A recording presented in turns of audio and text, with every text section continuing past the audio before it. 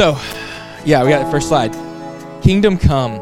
You know, it's hard for us to imagine what it would be like to be a first century Jewish person.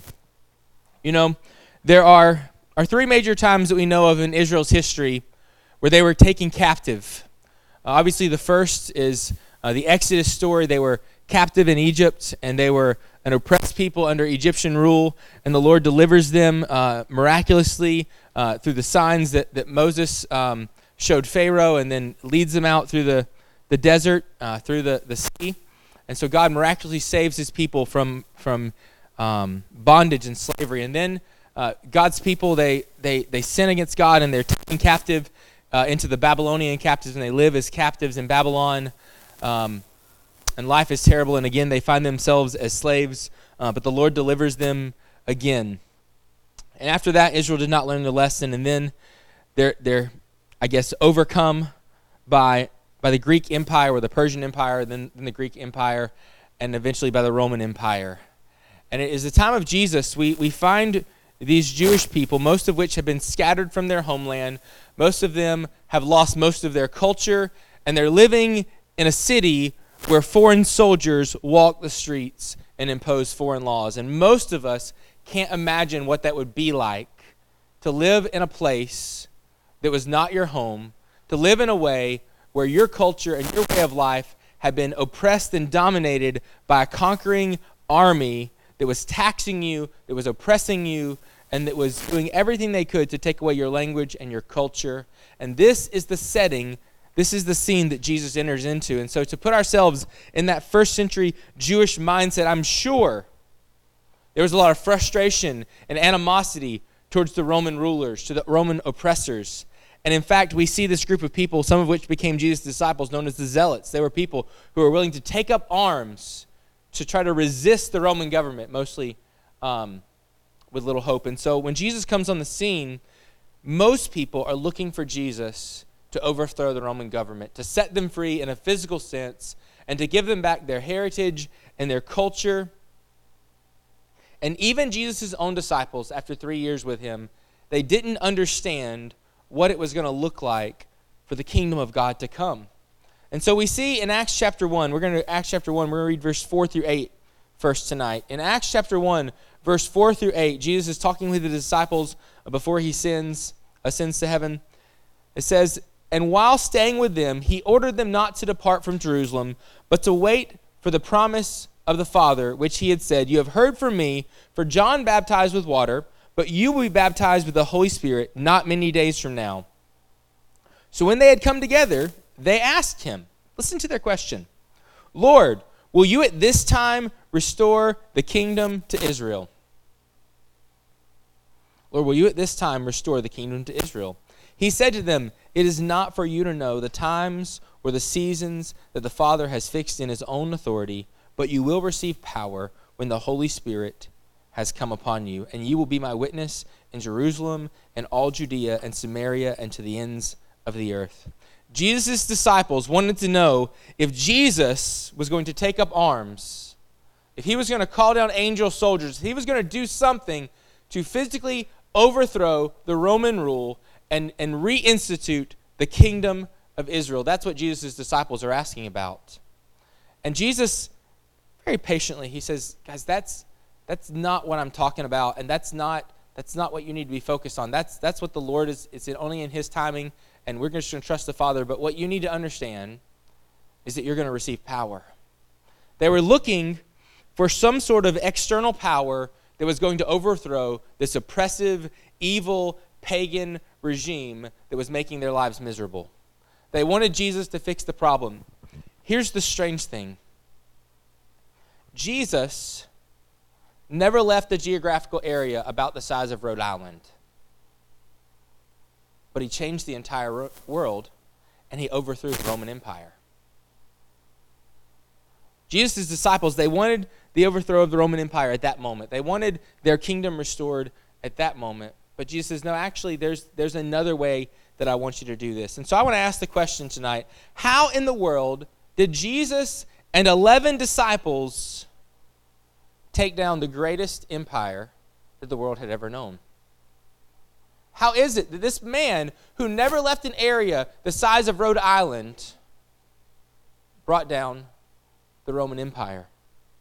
Well, it took a few hundred years, but here's what we know from history. About 30, 40 years after this moment in Acts, the Romans invade Jerusalem and completely destroy it. They lay waste to the temple. The Temple Mount is completely destroyed and desecrated. It is the opposite of what Jesus' disciples were hoping for in this passage. It was the antithesis of their idea of the Messiah restoring the earthly kingdom. But because of the persecution, because of what happened, Jesus' disciples were forced to obey his instructions. Now, some of you are going to sigh. Right? Some of you are going to go, not again, but we're going to read from Matthew chapter 28, verses 18 through 20. And I'm going to read this text until you guys finally get it. This is how Jesus and his disciples took down the Roman Empire and built the kingdom of heaven. In Matthew 28, verse 18 through 20, and Jesus came and said to them, all authority in heaven and on earth has been given to me. Go therefore and make disciples of all nations, baptizing them in the name of the Father and of the Son and of the Holy Spirit, teaching them to observe all that I have commanded you, and behold, I am with you always, even to the end of the age. Jesus destroyed the Roman Empire. Jesus destroyed their enemies by making them their brothers.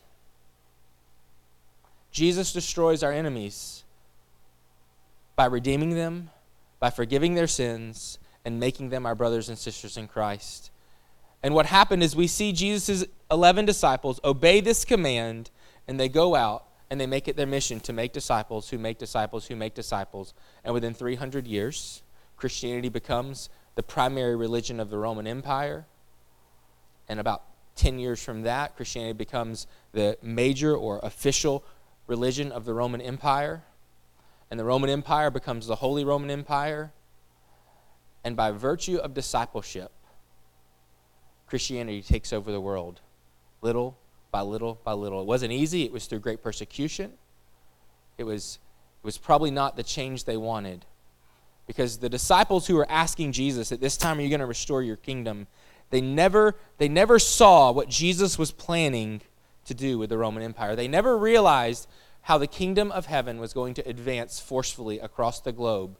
They couldn't imagine what it is. And I think for us, sometimes we get so nearsighted because we want the kingdom to come right now. We want something that looks powerful and strong. We want something that people will look at and fear and say, look at the power and authority of the kingdom of heaven. And it's not in any way that God's kingdom is weak or inferior, but it's in its simplicity. It's in the obedience to Jesus' command that we see the power of the kingdom of God going forth. Now, I know that you guys have heard me talk about this text 100 times, but tonight I'm going to try to be brief, and I want to show you 4 observations that I have from this text.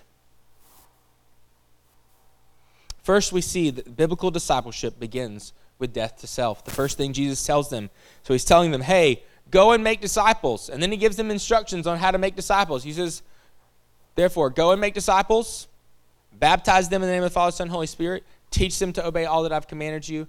Lo, I'm with you to the end of the age. So Jesus is giving them a step-by-step guide to how to make disciples. The first thing is baptism. Baptism is representative of our death to our current self and living a new life in Christ. You cannot be a disciple unless you would die to yourself. I think all the rest of the things, when we have problems, we have to look back and go, well, did I die to myself? Did I really, really die to the old way of thinking and being, and am I alive to Christ? I think many people who profess faith in Jesus have never come to a place where they were willing to surrender their plans, their ideas. Jesus' disciples were part of a movement that changed the world because they died to their own ambitions and their own expectations. And they simply made disciples, even though there was no fame or adoration. There was no popularity. They just faithfully made disciples who made disciples. Number 2, biblical discipleship crosses all ethnic and cultural boundaries. Jesus' command was to make disciples of all nations. There's no comfortable way to say this, but we're really bad at this, guys. We're really, really good at being friends who are like us. We really like hanging out with people who like the same music as us, the same food as us, who share our culture, who like what we like because that is easy and comfortable for us. But a gospel that does not transcend culture is not gospel. If it is only good news to you and people who are like you and people who live where you live, then that is not good news at all. But the gospel of Jesus Christ is meant to transcend culture. Discipleship is meant for all ethnos. Ethnos is the word that we see here in the Greek for nations. It's not talking about nation states or even linguistic groups. It's talking about people groups. See, here's the thing. If you only disciple people who look like you, then only people who look like you will make it into the kingdom. And where does that leave the rest of the world? Where does that leave the rest of us? And here's the thing. This is really difficult because it's really messy. Because sometimes we're just really uncomfortable talking about the obvious things in the room.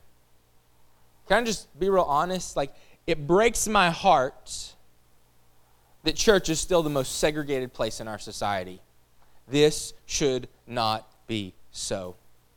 But the problem is, we know how to preach at people. We know how to get on our bandwagon. We know how to have a good time with people who are like this, who are like us, but we don't know how to go and sit down across from someone and have a meaningful conversation about Jesus and what it looks like for them in their context and in their culture and in their society to be like Jesus. We haven't learned to contextualize the gospel for each person. Instead, we've chosen things that get results quickly because we want to see the kingdom come now. We want to see something great now. We want some sort of revival now. We want something awesome now. And to be honest, some of the greatest missionaries in the world saw little to no fruit. Adoniram Judson, famous missionary to Burma, buried more team members than he saw converts because he was doing the hard work of translating the Bible into a language no one had ever translated the Bible to. He was trying to contextualize the gospel to people that no Christian had ever had a conversation with. And the reality is it's difficult to cross culture. It's difficult to have hard conversations.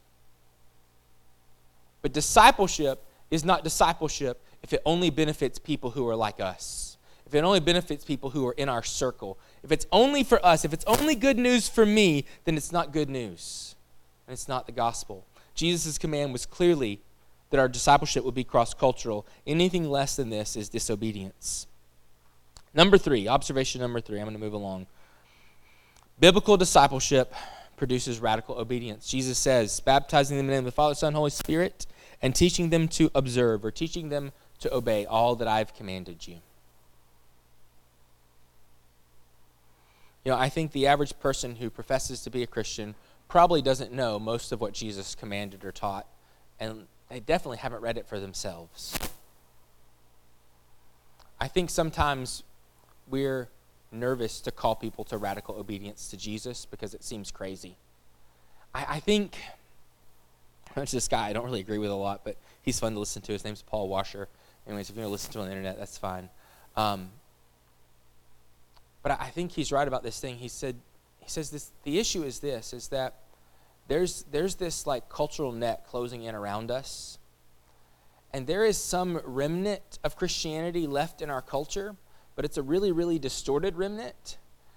And what's going to happen is people aren't going to say you're crazy for following Jesus. They're not going to say that. What they're going to say is that your brand of following Jesus is some weird, ridiculous, extremist version. You should just be more tolerant and accepting and less legalistic. Because people will think you're crazy if you start doing the things the Bible says.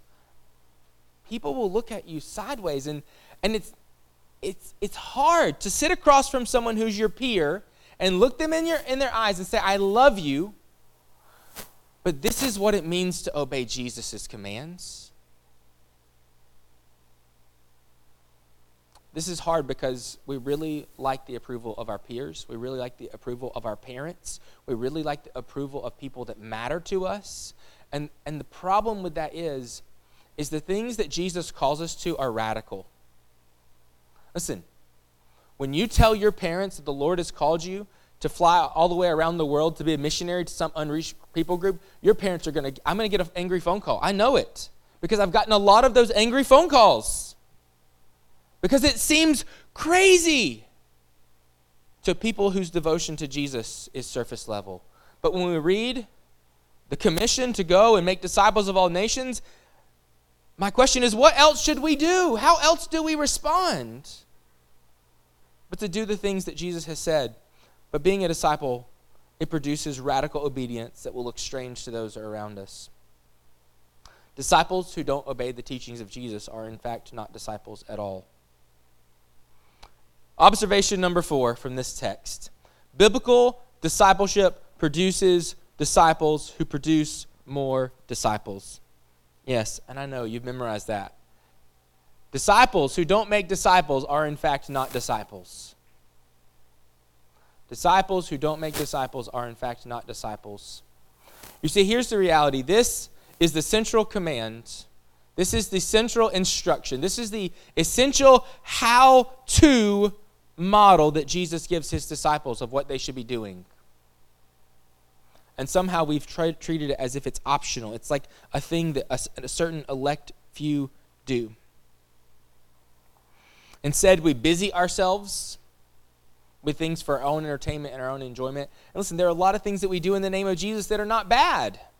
Listen, it's not bad that we have fun things. It's not bad that we have fellowship. It's not bad that we have music. It's not bad that but Jesus doesn't need a guitar, and Jesus doesn't need like instruments, and Jesus doesn't need a sound. Jesus doesn't need any of this. To be honest, it's really more for our benefit than it is for his. And we spend so much of our effort serving Jesus in things that have nothing to do with discipleship. And it's okay. It's not bad to do those things, right? I showed up here at 5 and, we put water in the pool and we set up stuff, and I'm not going to stop doing it. But here's the question. Can you draw a straight line between what you're doing for Jesus and how it helps you make disciples? Because if what you're doing for Jesus isn't helping or contributing to making disciples, then you're probably wasting your time. Because the command is to make disciples who make disciples who make disciples. You see, I'm sure there are things you don't like about the world. I don't know your political opinions. I'm sure they're bad, but I don't know what they are. Mine are probably better, and we would probably disagree, and I'd be happy to argue with you when we're done tonight. I don't know what you like or don't like about society. I don't know what you like or don't like about Troy University. I don't know what you like or don't like about your family. I bet you don't dislike any of it as much as first century Jews hated the Roman Empire and wanted to see its demise and its collapse. I don't know what people group that you can't stand to be around because you just don't like them. The solution is not that God is going to come and send a tidal wave and wash them all away. The solution is not that somehow we're going to do a great job and we're just going to get rid of all the bad people or vote them out of office, or somehow, politicians will no longer be corrupt. I'm just telling you, that's not the solution. The solution is Jesus' model of bringing the kingdom, to make disciples who make disciples who make disciples. Listen, I see lots of problems in the church, and I'm sure you guys, I hear you complaining about all the things that you think are wrong with the church, and that's okay. You want to do something about it? Make disciples of the next generation of Christians and teach them to read the Bible. Teach them to love God's word. Teach them to live biblical lifestyles, and change will come. It just won't come at the pace that you want it to come. Jesus' disciples, they wanted to see Rome fall, and it didn't happen in their lifetime. It was about 300 years later before the persecution ever even ended, before it began to let up. But Jesus knew what he was doing. Jesus had a reason for picking 11 people and investing all of his time, energy, and effort in teaching those people to do what he did. Now, I tell this story every year, and I'm trying not to bore you or belabor this point. But every year I have this conversation. I'm not going to attach any names, but I just have this same conversation every year about this. And here's how the conversation goes. Yes, I agree. This is all good. It's God's word. But let me just explain my situation, because I really think, if you'll hear me out, this doesn't apply to me. If you just understood how busy I am, if you just understood my parents' expectations for me, if you just understood this scenario or that scenario, or how tired I am, or how difficult my major is, and we have all of these things that somehow we believe grant us an exception to Jesus' command. As if discipleship was some third option that we do in our spare time, that super Christians who are really, really, really mature in their faith, that they participate in discipleship. The rest of us just show up on Sunday morning, sing our songs, and go home. I'm sure some of you are thinking, man, Justin's just trying to recruit us so we'll work harder. That may be true. Listen, I don't care. I don't care if you never serve a day making disciples for Chi Alpha. I don't care if you never lead a small group. Listen, you do not need my blessing to go make disciples. You know what? You need, the only competency you need is to say, hey, what do you know about Jesus? Okay, you want to learn more? Cool, what are you doing tomorrow at noon? Let's get lunch. Like, listen, that is my tactic for making disciples. It's really simple. Listen, Jesus made this so simple that even you could do it. It doesn't take a great evangelist. It doesn't take someone who's super skilled, and it doesn't matter what your excuses are. Listen to the words of Jesus. This is what he says. All authority in heaven and on earth has been given to me. Go therefore and make disciples of all nations, baptizing them in the name of the Father and of the Son and of the Holy Spirit, teaching them to observe all that I've commanded you. And behold, I am with you always to the end of the age. If you don't like this, your problem is not with me. Take it up with Jesus. It's not my words. It's really simple. You either make disciples or you disobey. But to call yourself a disciple and not make disciples, I make memes sometimes. I don't know if you guys ever see my memes. Emily told me she saw my meme, but she didn't want to like it because I didn't like her post. I don't know how that works, but anyways, I'm really bad at the internet. I made a meme this week. Some of you guys saw it. It says, trying to follow Jesus without making disciples is like trying to be like Michael Phelps without learning how to swim. It doesn't work. Because making disciples is what Jesus did. And to say you're following Jesus and not making disciples is illogical. Now, I know I've probably been very blunt and heavy-handed and mean and all the things. That's fine. Now you want to hear the heart-warming part? Yeah, let's do that. Can I tell you guys some stories? I'm just going to tell a lot of stories. Hey, so we got a picture, right? First one. This is Haley. You guys have probably never met Haley. Maybe some of you met her at SALT. She works with Chi Alpha in Tennessee at Tennessee Tech. I met Haley her freshman year at Troy. When I met Haley, she wasn't really living for Jesus a whole lot. Things were not going well in her life, and so she showed up to a Chi Alpha worship service, and she decided that, her direction wasn't good. She had made some really bad choices. Some bad things had happened as a result of those choices. She had gone some places and done some things she shouldn't have done. And she was really struggling with that. And so near the end of that school year, like we do every year, we do this thing where we do leadership applications. And we ask a lot of questions, a lot of really specific questions, because like if we're going to disciple you, we kind of need to know where you're at with Jesus. And if you're going to disciple other people, we really need to know. And so we ask questions like, hey, describe what your quiet time looks like.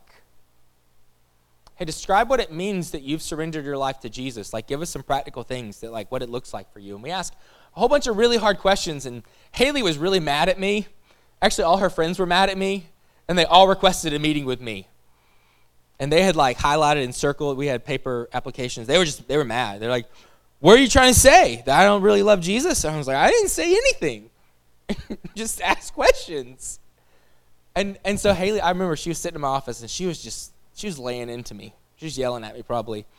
I was like, what are you really, really mad at? She's like, well, nobody ever asked me these questions. When you ask me these questions, it makes me realize that I'm not where I need to be with Jesus. I said, well, I'm really glad you got upset then. Let's talk about that. Anyways, that was a good talk. Haley's been following Jesus ever since. Haley did eventually lead a small group. Next slide. And then Haley discipled this girl named AV. Now listen, let me tell you about AV. She's one of the reasons I don't have much hair left. AV was probably like a lot of you guys. She grew up in church, Christian family, right? She went to a Christian school, actually. And she would come for worship service once in a blue moon, right? She knew all the right things to say, and she had good answers. But let's just be real honest. She was living a separate life outside, and it was not God-honoring. And, man, Haley used to come and complain to me all the time. She's like, I got this stupid freshman, and she's not listening, and she's not faithful, and she's not available, and she's not teachable, and she won't show up, and I just want to give up on her. I was like, no, we can't give up on her. Just keep trying. And so for 3 years, Haley literally chased and fought for AV. And then one year, I don't know what happened. It was just the Holy Spirit, just conviction hit her, and like literally in the time span of like a month, like there was a complete turnaround. And like she went from like, I don't want to meet with people one-on-one, I don't like talking about my faith, and I'm not going to read the Bible, and I don't have to pray, and I don't want to do those things you're telling me I should do, to how do I tell my mom that I'm called to be a missionary? I was like, yeah, that's going to be a shock for your mom. Yeah, because this whole idea of like obeying the commands of Jesus was not really high on her family's priority list at that time. Anyway, so then AV, she was a small group leader, and she did the CMIT program with Chi Alpha. Oh, Haley did that too, by the way. Anyways, all right, then we got this next slide. There we go. Keep going. You guys okay? Listen, my story's great. This is Haley, another Haley. Man, we got a lot of Haleys and Caitlins. I don't know if it's like in the water or what. But anyways, this is Haley, Mitchell, and Caitlin Durrell. So listen, AV discipled these girls, and they were pretty good, actually. We didn't have a whole lot of trouble out of them for the most part. Haley works on staff at a church in Trustville, and Caitlin is on staff with Chi Alpha at Auburn. And so AV kind of did a decent job mentoring these guys. And then we got this last slide. I don't know if you guys recognize these people. One more slide. We got one more? Yeah.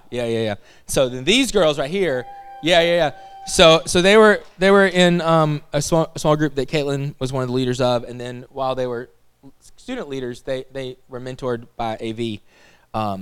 Bless our hearts. So listen, I tell people, listen, you don't impart what you know, you impart who you are, and you can't get around that. Yep. And so, man, I could tell you so many stories about when Caitlin and Christine were small group leaders as students. We had a lot of fun. We'll leave it at that for now. It wasn't always easy, but they're still here and they're still serving Jesus. And that makes me proud. And so tonight, can I get Allie and Mari to come up here with me?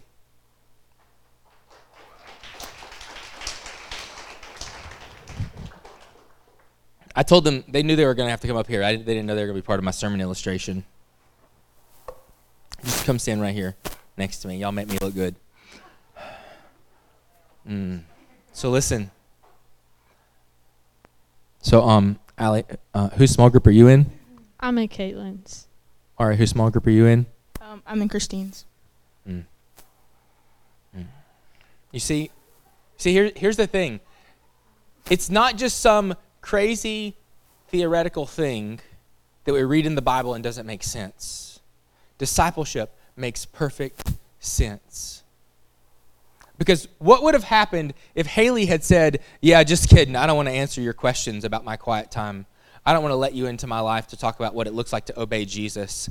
I'm just going to go do my color guard thing, and I'm going to have fun with my friends, and I don't really need this. I'm going to show up on Sunday morning and sing the songs and go home. What if at any point any of these people had decided discipleship was just too hard? It's just not worth it. It takes too much time. People are hard-headed, and they don't listen.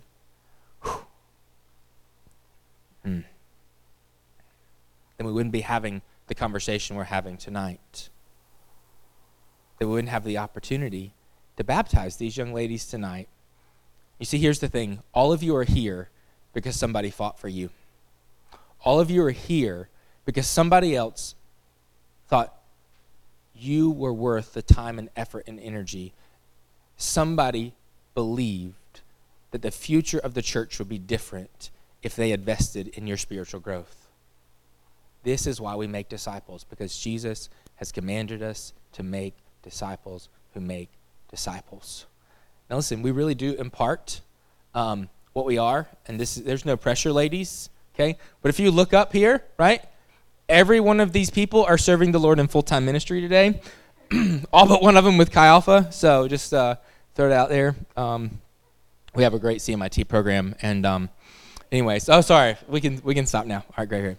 All right, so here's what we're going to do. These ladies, they're going to share their profession of faith with you guys before they're baptized tonight. I want you guys to give them your undivided attention, and then when they finish, we're all going to cheer as loud as we can for them. Okay, that's how this is going to work. All right? So I'm going to give you this mic, and you say whatever you want to say. So starting from the beginning, during my sophomore and junior year of high school, I did what most high schoolers do and made a lot of mistakes and bad decisions. Some of these included swearing, constantly having a bad attitude, and occasionally drinking. Starting senior year, I went into a slight depression. I didn't want to hang out with friends or go to school functions or do anything that involved interacting with people that weren't my friends or family. I had no purpose in life, so I didn't really have the drive to do anything meaningful with my life. But coming to Chi Alpha in the fall and joining my small group, I began to see a life with purpose. Through sermons, small group, and talking with friends, I began to feel a sense of conviction for the words, actions, and beliefs I previously held. After learning about repentance and finding out what it means, I decided it was time to turn away from the sins I committed in the past and truly follow Jesus. When he first laid it on my heart to be baptized, I rejected it. I made excuses because I didn't think it was necessary. Soon after, I repented for my disobedience and that I wasn't listening to the things he asked me to do, and for believing that I knew what was best for me. Since then, God has transformed my life into a life full of joy and gratitude. He has softened my heart that was bitter, changed my attitude from selfishness to thankfulness. God has shown me that his heart desires to have a relationship with us even when we don't feel worthy of it. He saved me of a life of numbness and gave me a purpose. I want to live a life that glorifies him and leads others to know and love him as I do. To share my story, encourage others, and most importantly, grow and deepen my relationship with God. And lastly, I just want to thank everyone that has helped and encouraged me along this journey. It really means a lot to me.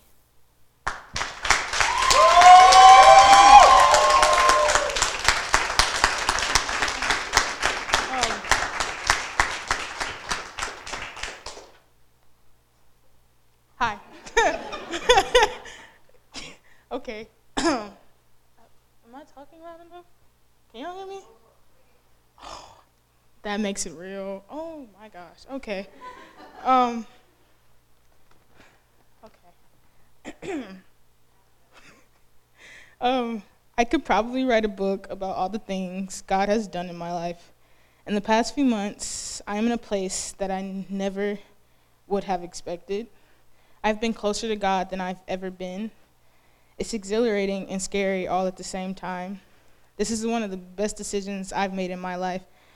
Deciding to surrender myself to Jesus, I am deciding to be free from myself, free from shame, surrendering my own plans for his, living for him and being a reflection of him, and actually living out his will for me, fully putting all of my trust into his plans for me. I really can't tell y'all how many times I done probably tried to back out of this. Yeah, I have, and changed my mind because of what others might think of me. And I've been too scared to take the next step, so instead I've made excuses to help me feel better. And no matter what excuse I made, there was a step that just couldn't be skipped, and I knew that. I was scared because this makes it real. I am actually giving myself away. It's just something I didn't expect to happen. I am incredibly grateful to everyone who's helped me get to this point, but I thank God for saving me from myself. Today, I finally get to put what has been hindering me to rest. Today, that old identity is no more. Today, I finally get to let go, and that's so freeing. And today, I finally commit all of me to Jesus.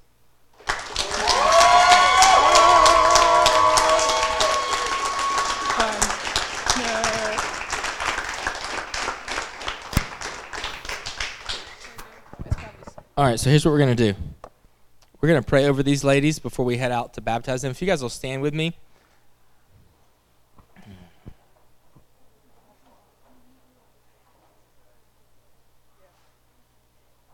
Let's pray together. Heavenly Father, we thank you for your blood. We thank you for your sacrifice. But we thank you for your body that was broken for us so that we could have forgiveness of our sins, so that all of our past would no longer be held against us, but we could live a new life in you, that you would make us a new creation. Lord, we thank you that you are making Allie and Mari a new creation, a special creation for your glory.